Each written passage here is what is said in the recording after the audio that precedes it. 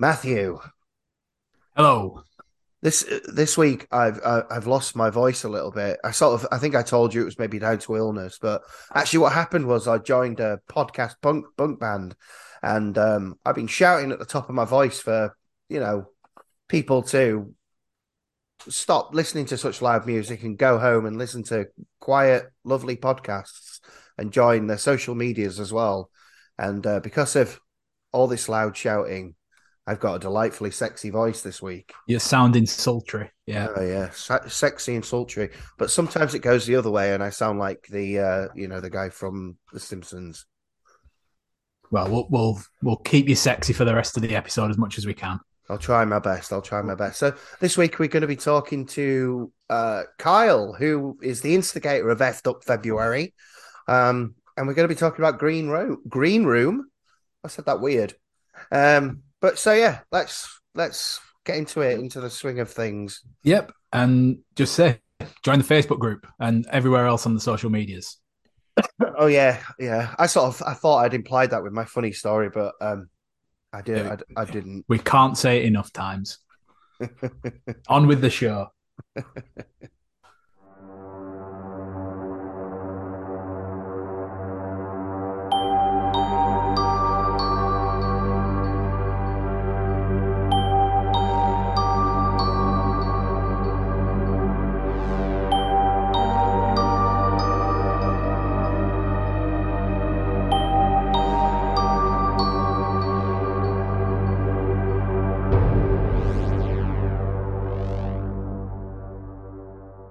Hello, everyone, and welcome to Creative Psychopaths, a horror movie podcast and the world's premier kitchen for horror sandwiches. What are those horror sandwiches? I hear you shout. Well, you don't hear me shout because of the old voice, but the horror sandwiches are you get a lovely movie fill-in surrounded by bready, chatty goodness. I'm Mark, and as always, I'm joined by Matthew. Hello there. Hello there. Oh, sound just like Obi-Wan Kenobi. Yeah, that's Um, what I'm going for. yeah, lovely. Well, I guess I might have a bit of a grievous thing going on. And it's effed up February, and joining us is the instigator of effed up February. It's Kyle. Hello. Hey guys. How are you? Awesome. Yeah. Pleasure to finally be on with you guys. It's definitely a little alarming hearing you guys and now being on, but very excited. I don't Yeah. think we bigged you up enough there, Kyle. I think we've done 3 weeks of effed up February so far. We've had the I'm thinking of wrestling analogies. We've had Val Venus versus D'Lo Brown. We've had Chavo Guerrero versus Paul Burchill, and now this is Hogan Andre. This is Rock Austin, and Wow. and other probably real sporting equivalents for normal people who don't watch wrestling. This is the headline act. This is the Rolling Stones at Glastonbury. Wow. They Yeah. really bigged you up there. Yeah, that's quite the honor. You need Yeah. that boxing guy to shout, "Let's get ready to rumble," and then we'll be really ready to go. Yeah, so no pressure. Yeah, no You pressure. don't have to perform. So this week, what this week? So today I was at the Pizza Hut, and they do an unlimited buffet. And if you like me, unlimited buffet means I must eat my money's worth. Um, so I ate too much pizza today. Um, I mean, some well, people say all you can eat's not a challenge, but those people are idiots. I feel as a Yorkshireman specifically that if I pay for something, I must get at least more than what I paid's worth out of it. So, but then how much is a slice of pizza really worth? I don't know. Probably not as much as I paid for it. It's getting to the realms of philosophy with that, isn't it? Also, while I was there, my child blew my mind. He was sat eating ice cream and he was going, "Why don't they have vanilla sauce? Because they have ice cream. Did I say ice Yeah. cream? Yep. Chocolate, Yeah, raspberry, they have vanilla. caramel. Yeah. Yeah." And I go, "Well, I'm like, well, because it's vanilla ice cream." And so he just turns it back at me. He goes, "Yeah, but you can get chocolate and strawberry ice cream." And I'm like, hmm. Yeah. I mean, why did you say that out loud? That's $1 million idea. Yeah. You should have. You guys can stop the podcast and just go workshop that instead. Yeah, you got me there. It's good though, isn't it? When the kids blow your mind. It is, yeah. If the our future generations, the world's in good hands. Yeah. Vanilla sauce on everything. Give me the taste of vanilla. I suppose people think of vanilla, they think of it being plain, don't they? But it's not, it's a delicious flavor. It's a great flavor. There's a reason it's the staple. Yep, Yeah. underrated. Underrated. Vanilla is underrated. As is Vanilla Ice, of course, who's that rapper from the 90s? Or 80s? 80s, I think. When did Teenage Mutant Ninja Turtles 2 come out? Who's to Secret of the say? Ooze. Because Who's to say? that was 1991, something like that. Yeah, but he was definitely Ice Ice Baby before that. Let's find out. Let's find out. I'm not moving on before I find out. Secret of the Ooze came out in 1991. Oh man, look at that. Excellent. That's how you end up winning trivia, is you pull factoids like that out of your Yeah. behind. 1990 for Ice Ice Baby. So yeah, that's 90s. Um, we've we've we've we've devolved into weird Taking it chat some here. weird places today, haven't we? Yeah, yeah. So Kyle, because it's your first episode, Mhm. we're gonna go back to the traditional format and ask you all the wonderful questions, which Matthew's gonna do because my voice is on its way out. Awesome. We're going old school today. So, without further ado, then let's go for the all reliable. So, when did you become a horror fan? Yeah, I was trying to think back on this. So I definitely was in high school, and I don't know if either one of you remember FearNet, but it was like I had Comcast cable growing up, and FearNet was like an on-demand channel. I just remember just pouring through every night. I would just kind of click one on, and I'll just watch weird random movies, like either like straight to video movies, or like sometimes like a midnight meat train snuck in there with like young Bradley Cooper. But I remember seeing Hard Candy with Elliot Page and Patrick Wilson, right? Like one of the most probably underrated movies of the 2000s, and it's an unbelievable movie. I don't know if you guys have seen that one. Wishmaster, this movie, I think the one of the first ones I ever saw was this movie 2001 Maniacs, which is like your kind of classic high schoolers go on a trip and then they end up on like a hillbilly farm, and it's Robert England, and it's bizarre and campy. And yeah, I think that was when I really started to kind of dig in. See, I don't think we got that over here. We didn't get that channel. No. No, Yeah, that it was sounds great. like it It would have was been a like lot of fun. it was like Shutter before Shutter. Shutter, but it's that Yeah, they they picked would. it for you. I They think they put would it. try to have like maybe like five new movies a week, and I think at some point they maybe tried to do like their own kind of series, like Fear Clinic or something like that. But yeah, it was a great kind of entree when you're a teenage kid and you're just looking to kill some time before bed. It was awesome. Yeah. That sounds amazing. Hmm. So there is actually so just about been having a look. Apparently, they're on IMDb. They've put together a list of all the films that they showed on it. Yeah, I saw a couple of lists like that, and I was trying to, I'm trying to remember like how much am I like Mandela affecting myself? Was I just watching these on like HBO on demand, or was it really on FearNet? But yeah, I remember 2001 Maniacs was one that really stood out. I don't know if you guys have ever heard of that one or seen that one, but it's so funny. It's like all of a sudden Freddy Krueger shows up. Not, I mean, Robert Englund. It's like, oh my god, I thought this movie was. I mean, it's schlock, and then like a horror icon appears out of nowhere. I'm like, what is happening? And I at the time I definitely did not know that it was Freddy Krueger either. Oh, No, that right. sounds amazing. Yeah, I would be. I would definitely be watching that if that was with us now. Hmm. So, well, what was the scariest horror movie? Was that one of the ones that they showed on that? Nah, the scariest horror movie. I mean, honestly, the one we're going to talk about today, in terms of like the first time you watch it, just a feeling of dread. Um, that is, it's definitely one that stuck with me, which is why I'm excited to talk about it. But I think Hereditary is. I had no idea like the Hereditary the twist was coming. Obviously never heard of Ari Aster, and kind of similarly like Midsummer, just like unsettling. Um, yeah, but I think the most depraved movie I've seen. It's like, especially now that I have kids, especially I have a young daughter. Watch Speak No Evil that came out last year. That has really been kind of. Yeah. It's like Yeah. almost an instant cult classic. That is one that is like really gonna that sticks with you for a very long time. I will absolutely never watch it again. There's no shot. That one's hard to stomach. You Yeah, know, I'm that's with one you I've on that still one. not gone to because yeah, So, Mark, you spoke about that earlier, didn't you? I think I need to do it. I don't have kids though, so maybe it'll be easy for me.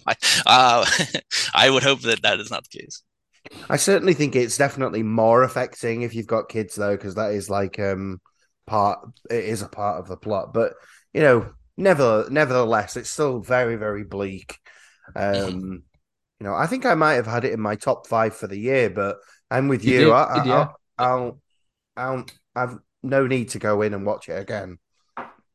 Well, that's kind of the thing, though, isn't it? It's doing its job well. Yeah, Possibly Yeah, oh, too yeah. well if you can't go back. Yeah, I mean, it's like an examination of like, what's your worth as a father, what's your worth as a partner. Like it asks you some questions you don't really want to ask yourself. So Well, we'll move along and go to something which usually is more fun for the podcast. And what is your favorite kill or the best kill? so I don't know if this one has been mentioned before, but people it seems to be like kind of the go-to one is in Jason 7 when he's in the woods and he picks the girl up in the sleeping bag and slams her against the absolutely tree. classic. I mean, it is I remember we used to just watch that like and just laugh and it's so ridiculous and it's just insane. But I was thinking, I don't know if you've either one of you ever seen this movie called Kill List. I've seen Kill List, yeah, Yeah, so that film. there's one scene, yeah, it's basically two assassins and they're kind of moving through. I can't remember. I haven't seen this another one that's going to be tough for me to ever watch again, but there's this one kill and I watched it last night on YouTube again and he's like one of the assassins is torturing a guy that's trying to get information out of in like his kitchen and it's like such a suburban setting and then he's got a hammer and he's like hitting him on the knee, hitting him on the hand, and then he puts his head on the table. Spoiler alert for anyone that hasn't killed it. Not really a major plot detail, but he puts his head on like the table, and the camera follows him, and it never cuts, and then he smashes it with a hammer. And it's just so you're just expecting a cut, like a look away, and then like you see a blood splatter, and the camera never moves off this guy, and I cannot for the life of me figure out how they did. There must be a secret cut in there somewhere, but it is seamless. It is haunting. Yeah, I'm with you on that. That's a great choice. Like, there's probably a couple that you could pick and kill this as well, isn't Oh there? yeah, yeah. It's There's definitely a couple more in Kill yeah, List that kind of delves more into the yeah, not something I want to revisit anytime soon. Another bleak movie, but this is effed up February, so I felt yeah. it fit the theme. Yeah, If we do yeah. this again next year, I think Kill List is a film that could be on the list. There's Yep, quite for a sure. lot of Ben Wheatley films that we could put on that list. Yeah, he seems to have that kind of disposition. Yeah. I've downloaded Uh, it now. well, Mark, if you're doing that as well, get Sightseers in a Field in England too. They get my full recommendation. And In the Earth. We're big Ben Wheatley fans at this half of the podcast anyway. Mhm. So, well, you mentioned the effects there with the cut or lack of in that kill. But what would you say are the standout effects for a film? Think if I know everyone says the thing, but that's just it's just classic kind of Carpenter.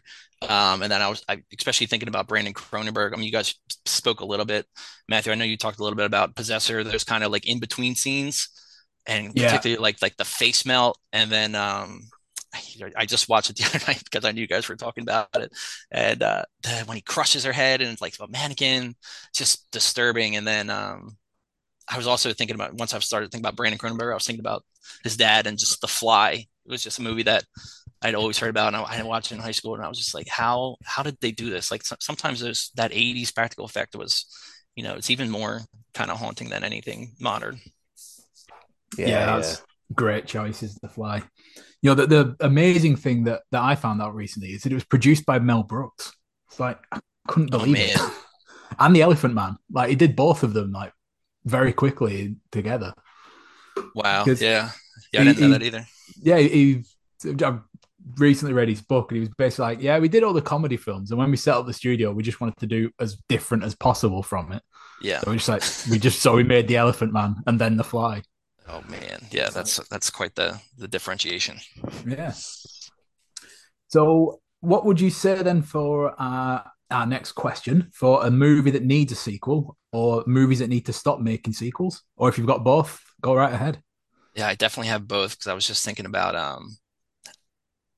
how bad Spiral was because I watched that I think in the summer, and I know that I think there's another Saw movie coming out, right? Or Saw kind of Jigsaw adjacent, and I think isn't Tobin Bell back, but There's I something in the works. I'm yeah, I not just sure exactly how the it's going to first one. look. I love the first one so much, and I remember hearing about like the spoiler in school before, like someone told me about it, and I was still was like, I have to watch this movie, and it was still even better than expected. But they really have milked that thing for all it's worth, and I appreciate some of them for like their like just the pure kind of torture aspect of it. Like some of that's entertaining, but Spiral was pretty like listless. So and if I'm thinking about something I was trying to think like of a sequel, and I really love Trick or Treat, and I just discovered Trick or Treat like maybe 3 or 4 years ago because I had always heard I like was looking up like kind of underrated classics. I ended up watching like Ty West's House of the Devil, and I watched Trick or Treat. But Trick or Treat is so I know like the horror anthology's kind of been done, but the way it melts together, I would really like to see them kind of continue to either explore that world of like the little pumpkin head kid or do something in a similar vein. Yeah, yeah. I think that I'm sure I read somewhere that they are on with Trick or Treat too. Anyway, um, but I Mhm. totally agree with you. For me, it's one of the better anthology movies, partly because it moves within the same, universe as it was, and it's got a nice story that mixes itself together. Yep. Instead of it just being separate things happening in separate places. I mean, not that I don't have any room for that. I love Creepshow and stuff.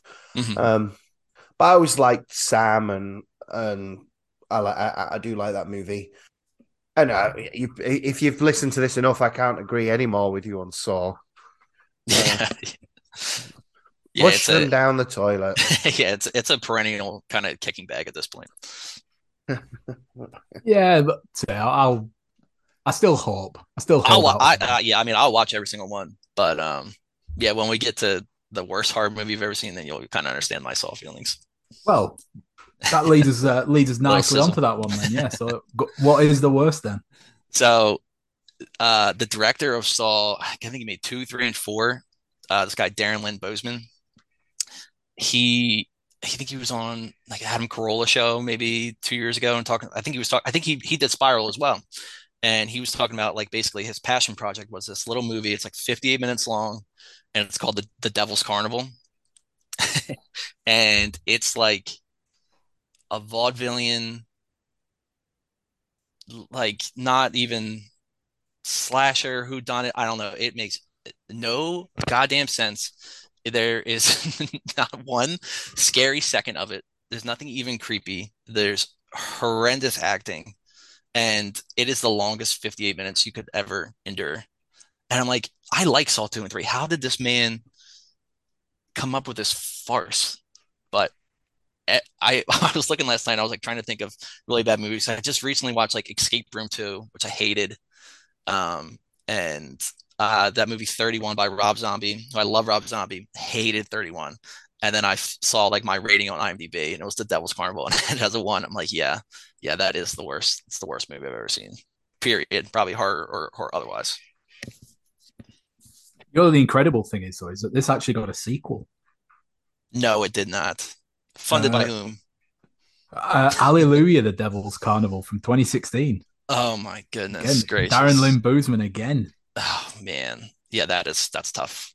That's tough. They're I don't like to shit on art, but it's completely and utterly unwatchable. Yeah, I'm just looking at. Well, I've got the trailer playing now without any sound. Obviously, it looks like it's got like a sort of good look to it. It like Um, yeah, and I think that there's like a big he's like a I think he's like a festival kind of guy, so he's like mm, really ingrained in like the horror community, and I think that they have like outdoor showings, and it like almost turned into like a Monty Python kind of thing. But I think I watched it maybe at some point in the pandemic on like a random like weekend afternoon or evening or something, and for whatever, I mean, it just did not catch me. I didn't understand it, and it was scary. I and it had also been hyped up to me like, oh, this is awesome, like this is like underground kind of horror, yeah, Darren Lynn Bozeman. I'm like, what the hell is this? No, I mean if it was 56 minutes and you could if you could barely stand that, then I'm happy to avoid that movie because Yeah. I mean that's not a long amount of time, is it, to be annoyed by something? So No, no. Yeah, at least that is something that's going for it. At least Yeah. it's short. Yes. Yes, for sure. Yeah. Uh, well, we'll leave that where it is, and we'll lean into the positive. So, what's your favorite franchise? Yeah. Favorite franchise. So it's probably Scream from like a complete anthology sense because the first one is like an all-time Mount Rushmore classic. I know you guys recently talked about it. mm. I very rarely find myself not enjoying a Scream movie, and I know that they're taking it in a completely different direction with six, which I think comes out in a couple weeks. But yeah, whatever they do, I'm on board. And especially, I love the new directors, the guys that made Ready or Not and the previous Scream. So and then I think it's probably my more populist opinion, but the Conjuring universe, I know that people kind of take it or leave it. And in particular, like the first two Conjuring movies are, I mean, I think that the first Conjuring movie is one of the scariest movies I've seen like in the theater, especially because like I had my wife like gripping my hand the entire time. Who's like she's somewhat in on horror movies, but she was like terrified. And then of course I dragged her to see Conjuring 2 because I kind of thought that was funny. And then we get into the theater, and I don't know if you guys have like the real D 3D. So we sit down, and Conjuring 2 starts, and like our chair starts shaking.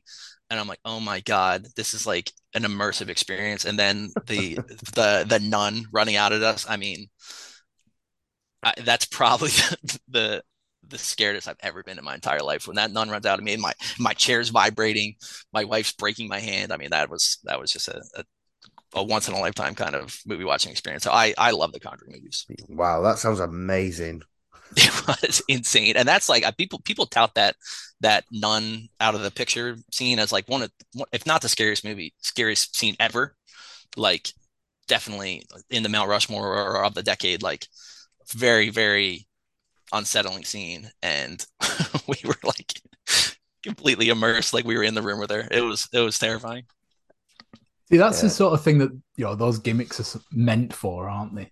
I Yeah, always yeah. found that like they try them for I don't know, sound like a dick, but prestige films, and they put 3D and stuff in. They always feel naff. But I remember when during the massive 3D boom, there were two films that came out sort of around the same time in 3D, and I thought this is what 3D is for, and it was Saw 3D and Jackass 3D. It's like that's what I want from 3D. Yeah, yeah. Murders And and guys' butts. yeah, and if we can combine the two, then we'll be laughing. Sounds good. Well, it all sounds good to me. So you did say though that you enjoyed the first two Conjuring films. What about the spin off ones? You like the Annabelle and the Nun ones? Are they going Annabelle. there as well? Yeah, Annabelle 2. I haven't seen The Nun, which is like it, I think that's weirdly the one that has made the most money for some reason, but also people think is the worst one. And there's The Nuns 2 is coming later this year. Mm. I've seen all the Annabelles, and I think there's one more coming. Two is the best. One was okay, and three was like the babysitter in the house. That one was okay too. But yeah, I think that Blumhouse does obviously Blumhouse does a fantastic job, and they do a good job of integrating like kind of more general horror fans. Like they give like the general people what they want, but I still think that he has they have a good grasp on like what like the true horror heads kind of like to see. So Yeah. I know it's probably a bit divided at this point, but I still enjoy them. Yeah, I mean, I kind of like those Conjuring films. I find that each one of them doesn't quite know how to wind itself down. Hmm. And each one of them's sort of ending is a bit sort of, but I like, even though I think the Warrens in real life probably are possibly not the best people in the world, but I like them in the movies because it's nice to have people show up to situations who are vaguely in control of the situation as well. I think that's it's not really that final goal mentality, but it's like it's nice having someone there who's like yeah, come on, let's try and sort this stuff out rather than everybody's running and screaming and even though they do end up running and screaming, but still. Right. I just think Yeah. it's nice that we've got a horror franchise that's built off the back of the good guys. Mm. It's a little bit different in that regard, isn't it? There's no Freddy or Jason. It's the guy that stops Freddy and Jason. That it's like monster of the week. Who can they stop now? Sort of thing. Yeah, yeah. Yeah, for sure. Yeah, Well, the and spin-offs also like obviously that it's are all about the monsters. yeah, and it's also very safe hands with like it was James Wan initially, right? And like Patrick Wilson and Mm. Vera Farmiga. So there's an element of at least at the very least it's well produced, well shot, all that kind of stuff. So Yeah, Lovely then. So yeah, we'll move on then to the last one before the fill-in. And what is your favorite horror movie? yeah, so this is ironically this is one of the first horror movies I ever saw. So I remember, and when I was maybe 12 or 13, I'd always like heard that The Shining was the scariest movie ever. When we watched The Shining, I'm um, okay, yeah, that was fine. It was 2.5 hours. There was an old naked lady. There's a lot of blood. There's like 1.5 deaths. I'm like, okay.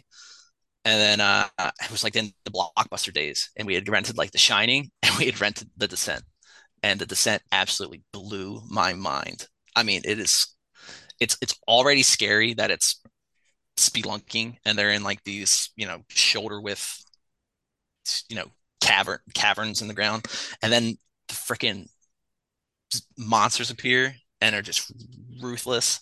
And every single time I watch it, I'm just blown away. And I've seen the Descent 2, which kind of picks up exactly where the first one leaves off. And I just think that the first one is a masterpiece.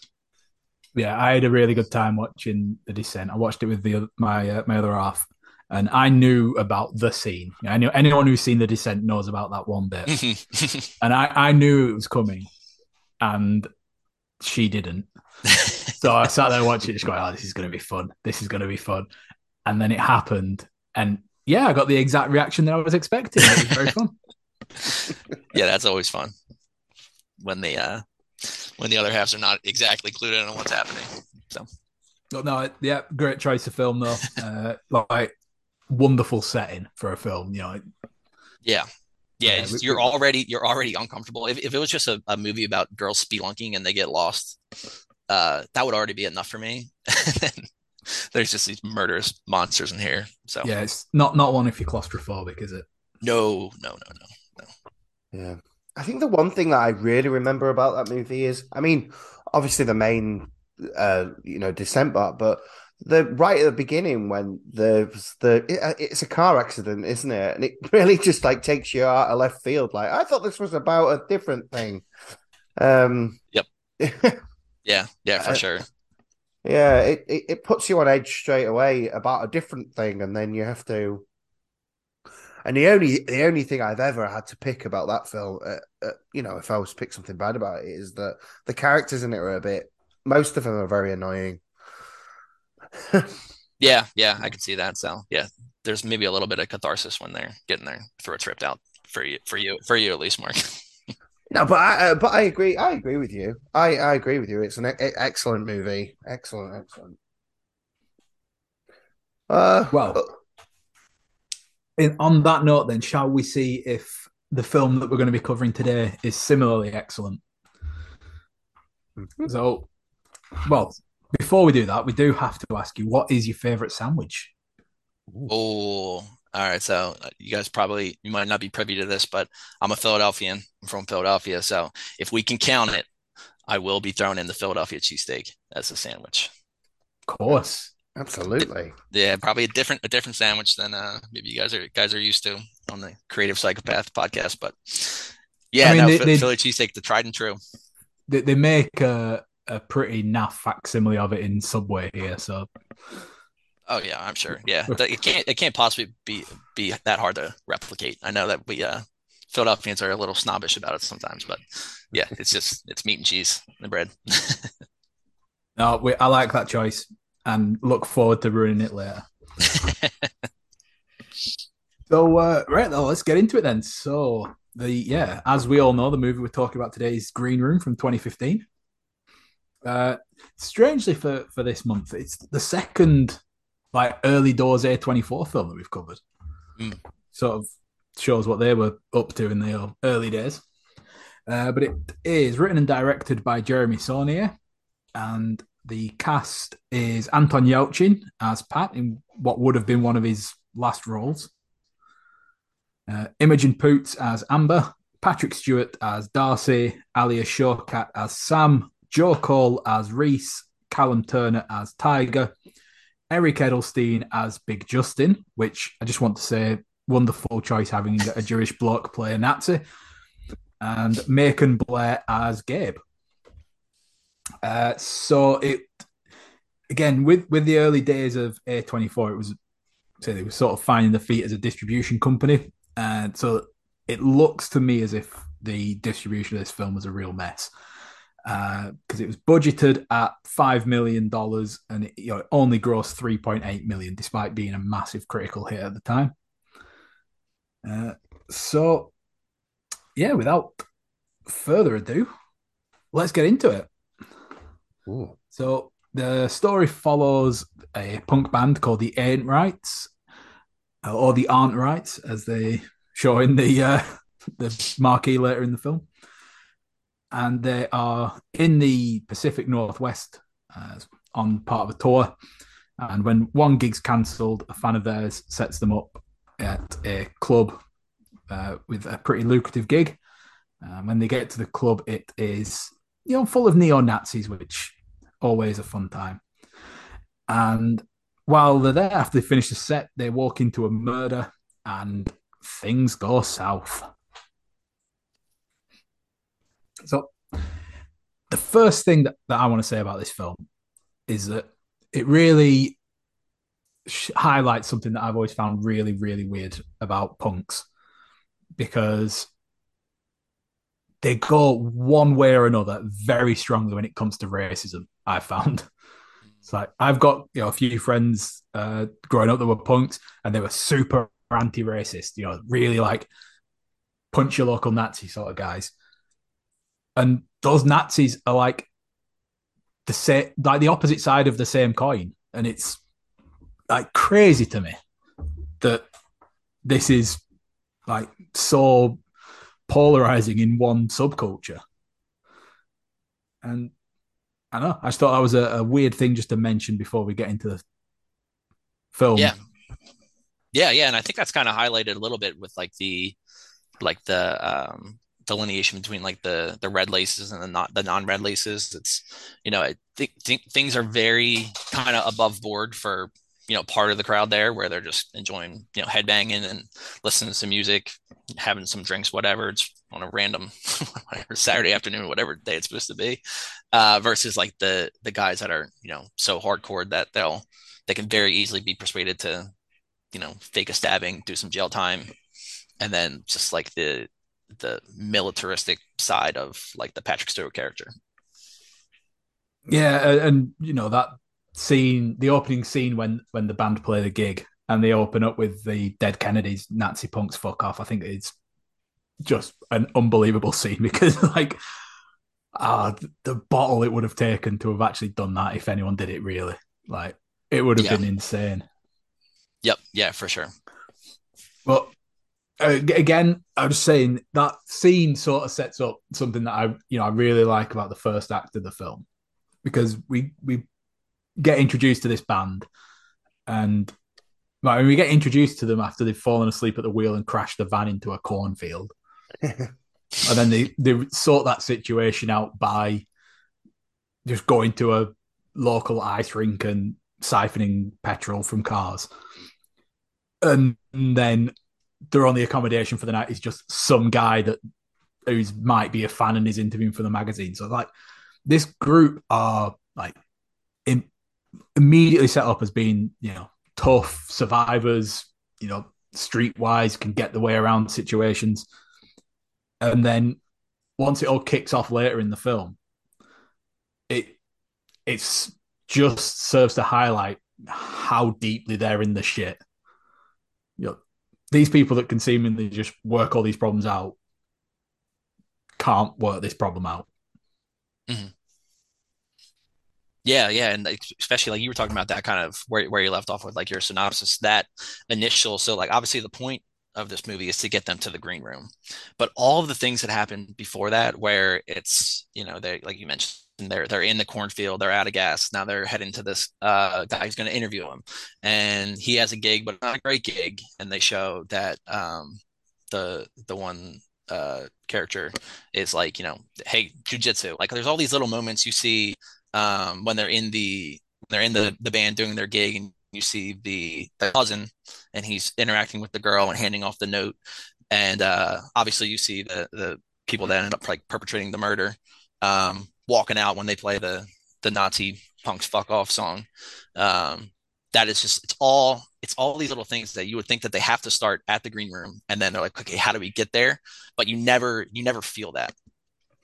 No, I mean, how often do you hear stories about bands, playing sorts of gigs and wandering into tough gigs, finding anything that they can, and those sorts of things.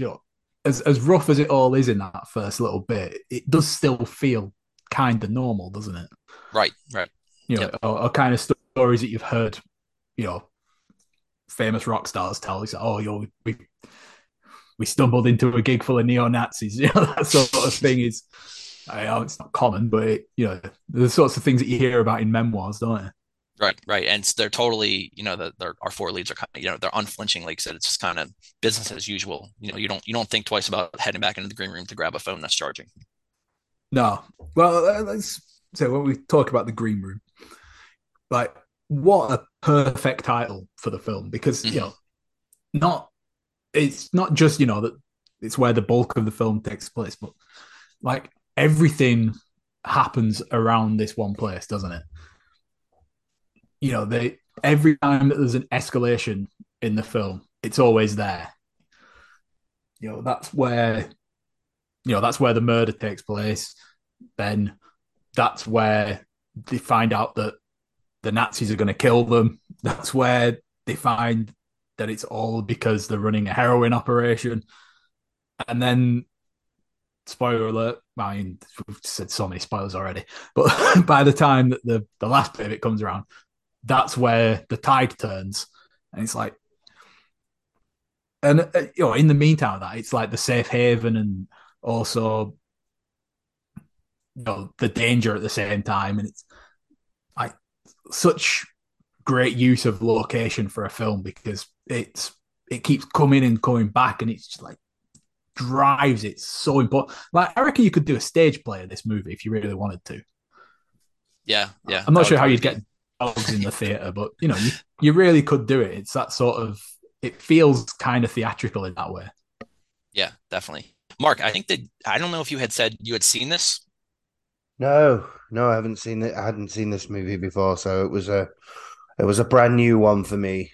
Um, One thing I knew it had a Nazi element about it, and was expecting that to be an element of the movie, but it rarely actually is. They have the red laces, like you say, but it's not a racist movie. There's no, I think maybe one slur, maybe something like that, and there is obviously swastikas and stuff like that knocking around, but Yeah, the it's set design is super, yeah, and but well, super racist.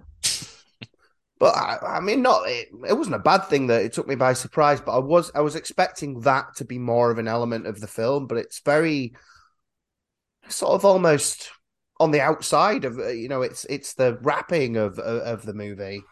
Yeah, these Nazis. Then I think like as a group and Patrick Stewart especially, I think she's inspired casting in it, just picking up this, genteel, nice old Yorkshireman to play a neo-Nazi gang leader.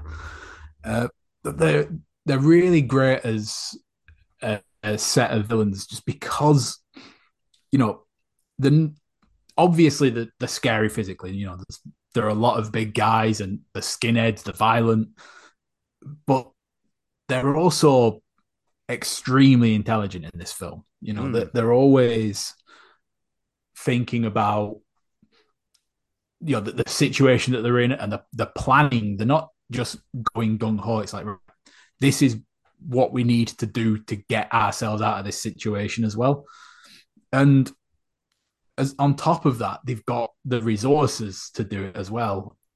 Just with people like Kyle mentioned earlier about the guys that are willing to stab themselves and do time for this, or just financial or weaponry. They've got it all. So they're like, not just the physical threat, but the way they're thinking it all through the whole time just makes them like so intense as a villain, as a collective, because it's just like every way that they can get you is there. They tick all the boxes off.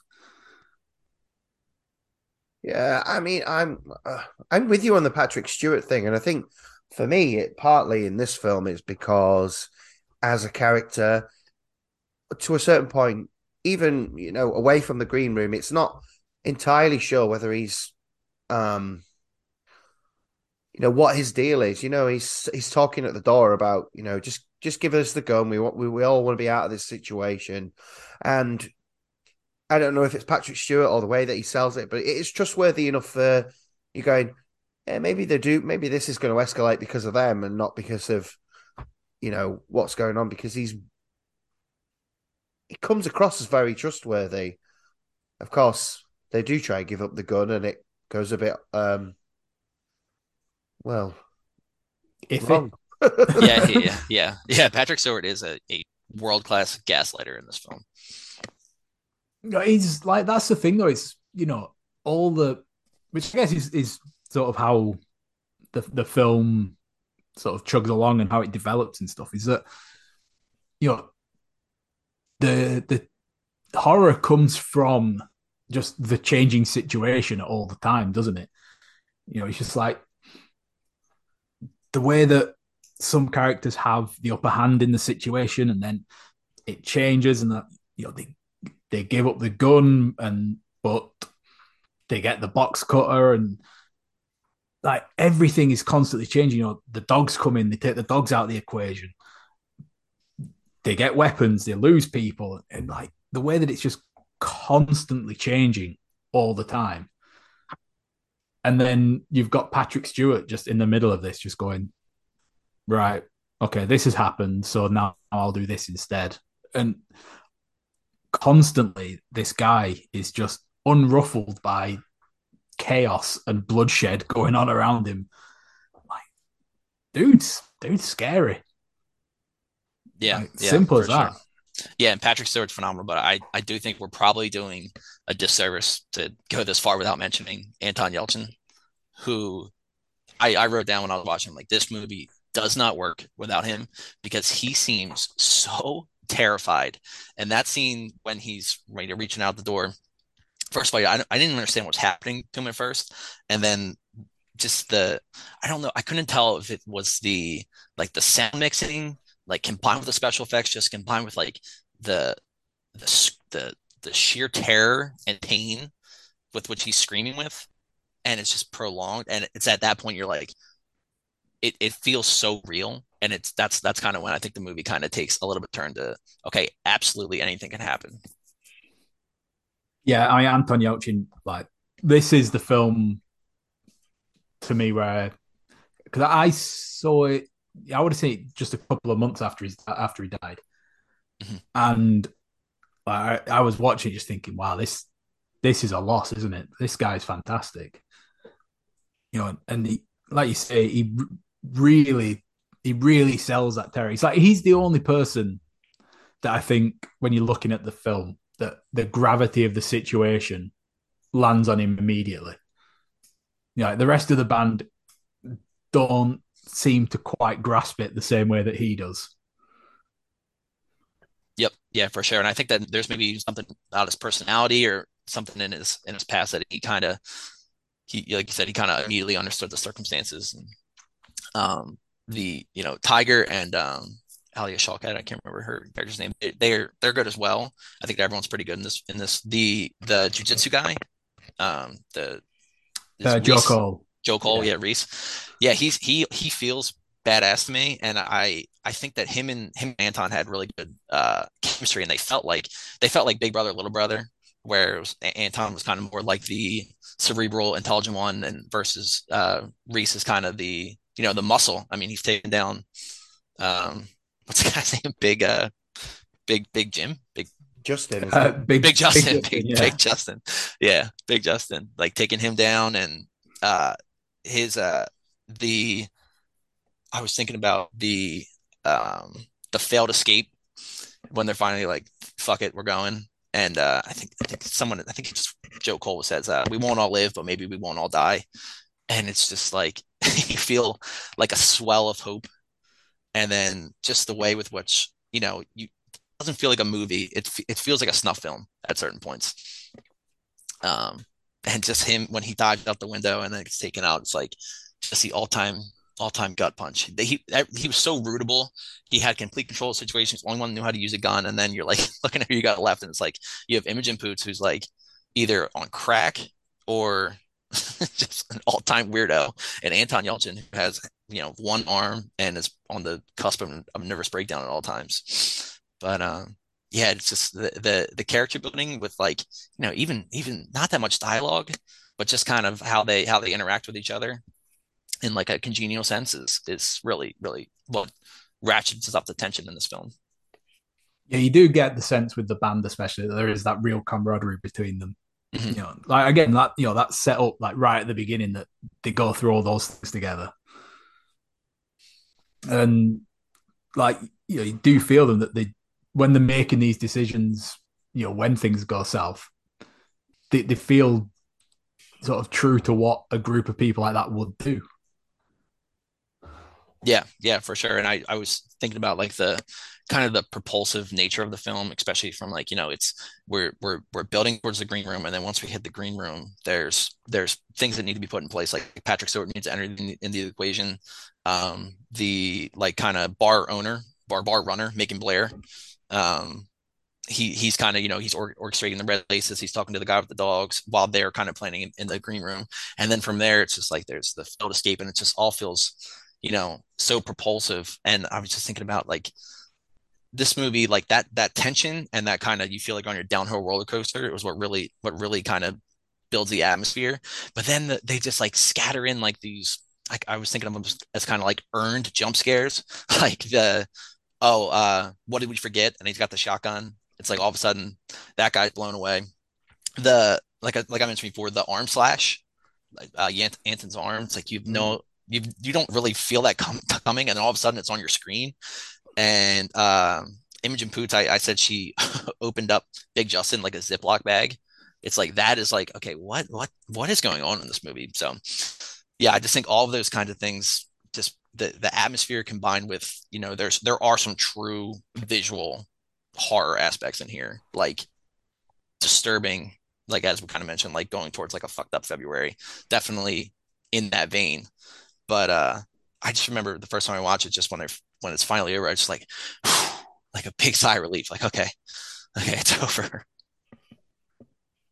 Yeah, and I think so. One of the scenes that you mentioned on is like where he puts his arm through the door to give them the gun. Like that's so impactful as well because these characters they're kind of smart. They're not making your typical stupid horror character decisions. Mm-hmm. It's like, oh, give us the phone, give us a phone, we'll give you the gun in that scene, and it's like, you know, we can't give you a phone. You're gonna call the police, and this is all gonna go even worse. She's like, okay, we'll give you the gun, but we're keeping the ammo. So they're giving themselves a safety net. And it's like you can feel that sort of tension building, and then the way that they do it, where she's looking out the sort of that grate in the door, and she only see Patrick Stewart's feet. You're thinking like, what, these guys they're covering themselves. They're in a bad situation, but they're handling it. And then when the door just angles and you see those other boots there, you think, oh, you're just like, you can just feel just the disappointment just rush out of you. It's like what a fantastic scene that is. Yeah, yeah, and I think I saw the director said, I mean, obviously, I think he was the writer and director, Jeremy Saulnier, and he was talking about how every time he watches that scene when he gives him the gun, he always thinks that this is why are they doing this? They would never do this. I'm like, well, you wrote it, dummy. Well, no, but the thing is, the thing like it kind of felt like they were covered, weren't they? And they were kind of tricked into doing it at the same time as well. You would say they've got an Yeah, unregistered firearm, and it looks like they've taken a hostage and that sort of thing. So, so again, it goes back to Patrick Stewart's character being smart, and how much of this conflict is cerebral as well as physical. right. So And yeah, at that point, they don't really know the stakes either. They don't know what the bar owner is capable of. They have no idea that they're, I think they have a sense that they're in danger, but I don't think that they were really feeling the mortal peril. yeah. So I think the only real thing that I've got left to talk about on this one is that the sort of the last bit of the film. Usually when you've got a horror film, the final act, usually the final girl, like she becomes tough and like this is the time I'm going to get my own back and I'm going to kill the monster. But this is the only film to my mind that I can think of where at the end of the film the characters have just gone, we're getting wasted here. We're just getting completely taken out and there's nothing we can do about it. And the tide turns not when they become strong and you know grow as characters. It's just when they embrace total hopelessness and just go in. Oh, we've done this. We're just getting annihilated. So let's just go out swinging, Yeah, and it yeah. just totally works. Yeah, I mean, you were talking about Anton Yelchin, his acting, and that's another part of it. When he takes that turn in the other direction, when he sort of, as you say, sort of embraces. Well, it's like the he tells that sort of paintball story, and it's like embracing sort of chaos. Really, I think. And he sort of, well, I guess he shaves his head nicely, which is a trope that I hate. But fine. Um, so yeah, no, that's really good, and you do believe that he's sort of, ready to, lose it all to fight what he can. It's a good part of it. The other thing I wanted to say about before we sort of get towards the end of it is what I did like about this is a, there wasn't a straight line between the bad guys and the good guys. Like a lot of the sort of people who ended up in the green room, who you sort of were on the bad team, if you were sort of like, I don't really want to do this, or you know, it was more ambiguous, if you know what I mean, which I quite liked. That there was the odd person who came in and went, you know, I don't want to die. I don't really want to kill you either. Yeah, yeah, for sure. The final guy that kind of hops down into the like the bunker with Anton, Yeah. and they end up getting him. And Anton has a great line there too, where because Imogen Poots is dropping the bodies and she's shooting the legs, and she's calling out how many bullets he has left. And they finally get him, and Anton goes, "You flabbergasted that motherfucker." I was dying. Yeah, that's a good line. It's great. Uh, No, has anyone got anything else that they want to talk about? the dogs were awful to a degree. I the I think there's one main dog attack. Maybe two, and you know, it's one of those things where you sort of I think you tend to forget sometimes how vicious a dog could be, and certainly been trained that way. And I thought that was in terms of effects and I guess gore that looked good. Um, Yeah. Yeah, I've there's only got also oh, sorry. no, I've only got one more thing to say about the ending, and then uh, So yeah, I'm with you on the dogs. This is like, oof. I think if there's the least way I'd like to go out, I think it's that. Yeah, yeah. There's also a small bit there at the end that I did notice this time that where Anton tells Patrick Stewart's character, you seem scarier last night, and I think that also is applicable to the dog too, because that guy's just going on a little journey. He's just out for a trot, just looking for his daddy mm, in the morning, and like, when you see that dog in the morning, it's like, oh, poor guy, and then you think about him at night, just ripping out Tiger's throat, and you feel less of those feelings. So yeah. To be honest, that was the only thing I had to say about it. So yeah, that was my last thought. So right then, so before that we get into the reviews and what we thought about it, and before we talk about whether the film's effed up or not, you are going to have to tell me who your desert island band is because that's something that comes up a lot in the film. I'm springing it on you, but you're going to have to answer it. yeah, I know. I feel like Anton. Man, I guess I would probably go with Leonard Skinner. I could probably just listen to Sweet Home Alabama and Give Me Three Steps all day, every day. But I do enjoy that aspect. Just to go a little off track. I like how they have their answers for the recording, and then they have their real answers when they're faced with their demise. Okay, what about you, Mark? Um, Probably the Beatles. Okay, so the Beatles did come into my thinking as well. So I think you want an artist that's going to have variety and a large back catalogue if you can only listen to one artist for the rest of your life, right? That was my thinking. Yeah. So I on those thoughts, I think I'd probably have to go with David Bowie. Yeah, Ooh, yeah. nice. Okay, then. So uh, is the film effed up? So, well, what do you say, Kyle? Probably going to say yes, being that you chose this. Yeah, yeah. No, I think that for the shot of Anton's arm alone, I think it would definitely qualify. But the despair that you feel like watching these people get ripped apart, I think also qualifies. It's a little bit different than watching a man turn into a walrus or an assassin in another person's body. But I definitely think it's almost. I mean, I hate to sound like a snob, but it's almost atmospheric. Um, effed up. But yeah, for the shot alone of Anton's arm, I would definitely give it a yes. Okay, what about you, Mark? Hmm.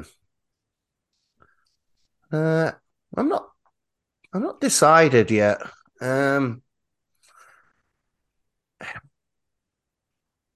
Well, I think there's two ways of looking at it. I think in that there's the one way that you think like in terms of you know horror movies, there's not much in this film that feels particularly like uh, weird or out there, but it's it gets its scares just by doing stuff that you kind of know happens in the real world, but very effectively. Hmm. And then I think that's why it tips over into being a fucked up film is because it's like, could you imagine this happening in real life? And also the fact this thing kind of does at sometimes, And I think in terms of looking at it from a film standpoint, it probably not. But looking at it as a this could probably happen, and the fact that there are neo Nazis still now, like it's fucked up to be a Nazi at any time, but like it gets worse every day. So that's big time effed up for me. Yeah. Um. I don't know. No, I didn't get effed up vibes from it. I'm gonna have to go with my feelings on it. So no. For me, no. It, it, there's in terms of what you just said, like the gore elements was nothing that I saw that was made me do anything. And for something to be fucked up, I often feel like it needs to sit with me afterwards for quite a long time. Whereas I didn't get that with this. I just sort of went, "Oh, that's a movie." And don't get me wrong, because there's a lot of good stuff about it, but it didn't.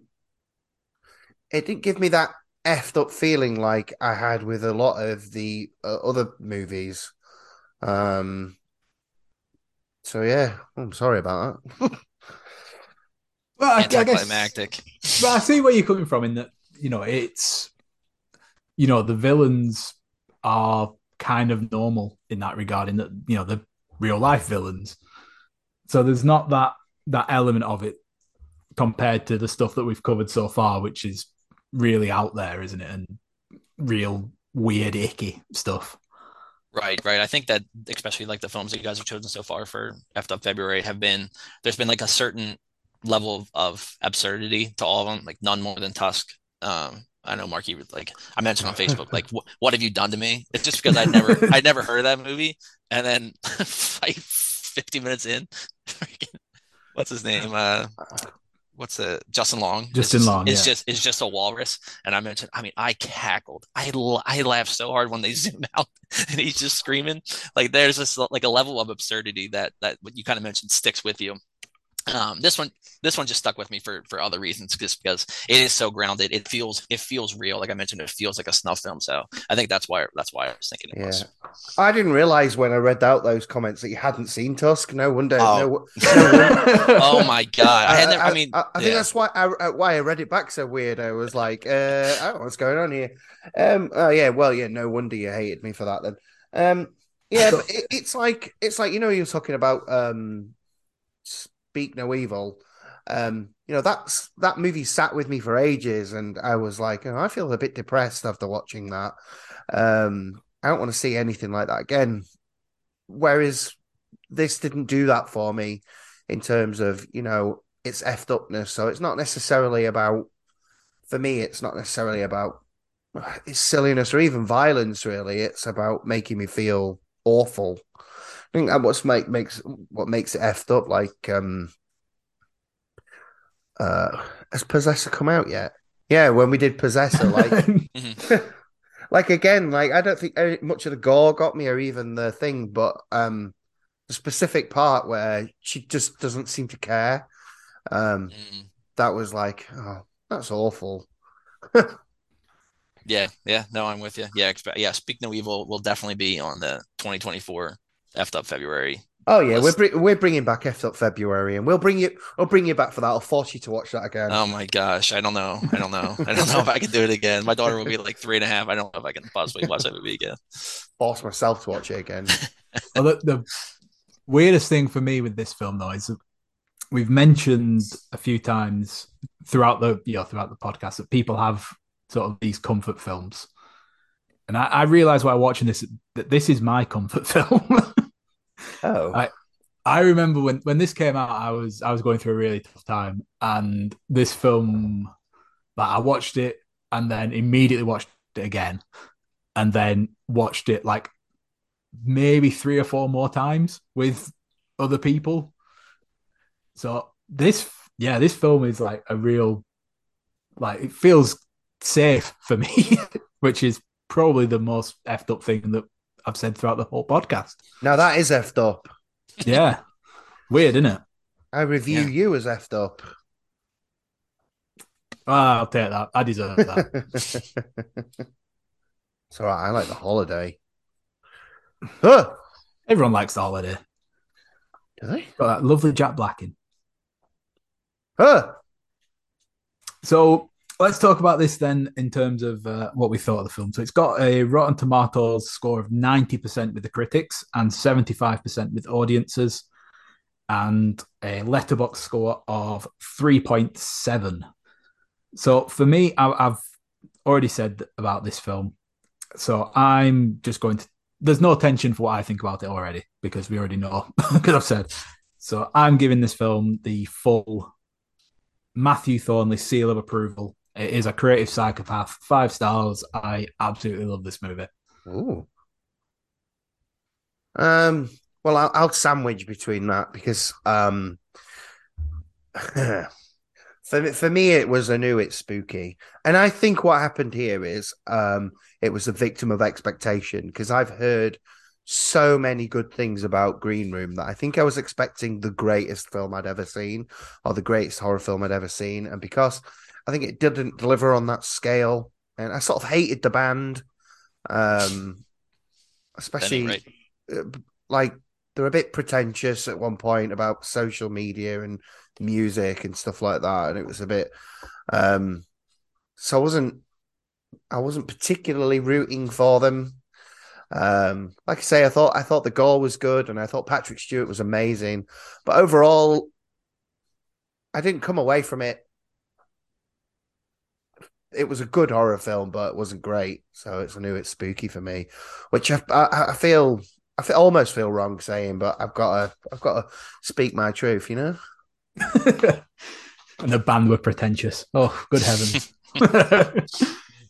Yeah, I mean, I'm closer to Matthew, but I did find so I've seen this movie a couple times, and the first time it sat with me just for like the violence of it, but and then similarly, I think the second time, I think this was the third time I've seen it, and the the the the actual movie itself in terms of like the writing, the pace, the cinematography. I actually noted that the cinematographer, Sean Porter, actually was a cinematographer for Green Book, the movie that won Best Picture a couple years ago.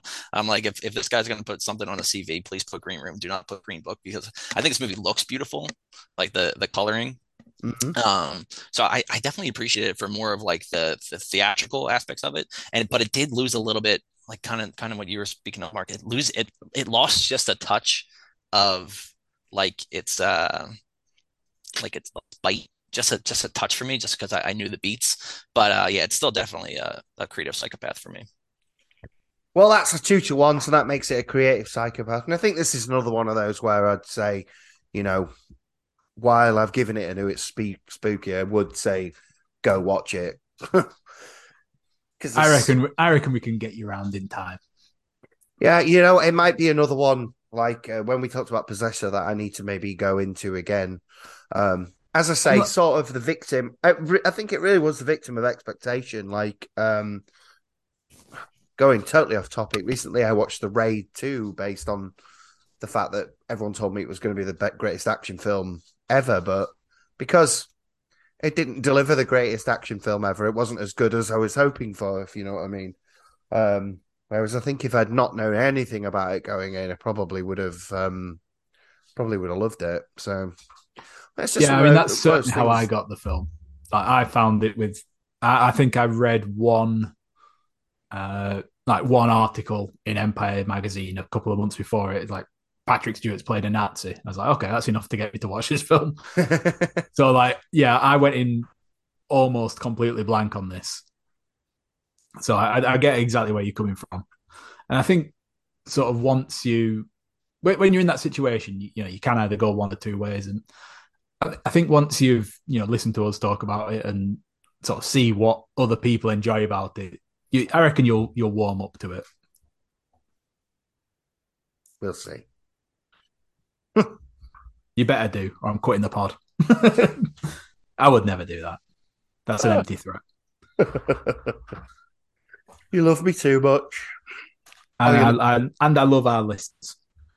oh, no, So, me too.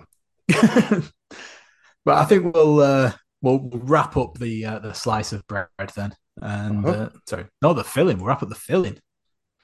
With the slice of bread. Yeah, Yeah, yeah. you're on. But we're also going to ruin Kyle's sandwich, Mark, and you're the sandwich ruiner. Hmm. So how are you ruining this one? Blood. It's Oh, always blood. I was just gonna say, just give the Philly cheesesteak to a Nazi. Ruined. yeah, no, they don't deserve. Don't even deserve to be handed them out of spite. As you're trying to eat it, someone's going to siphon off all the filling. There you go.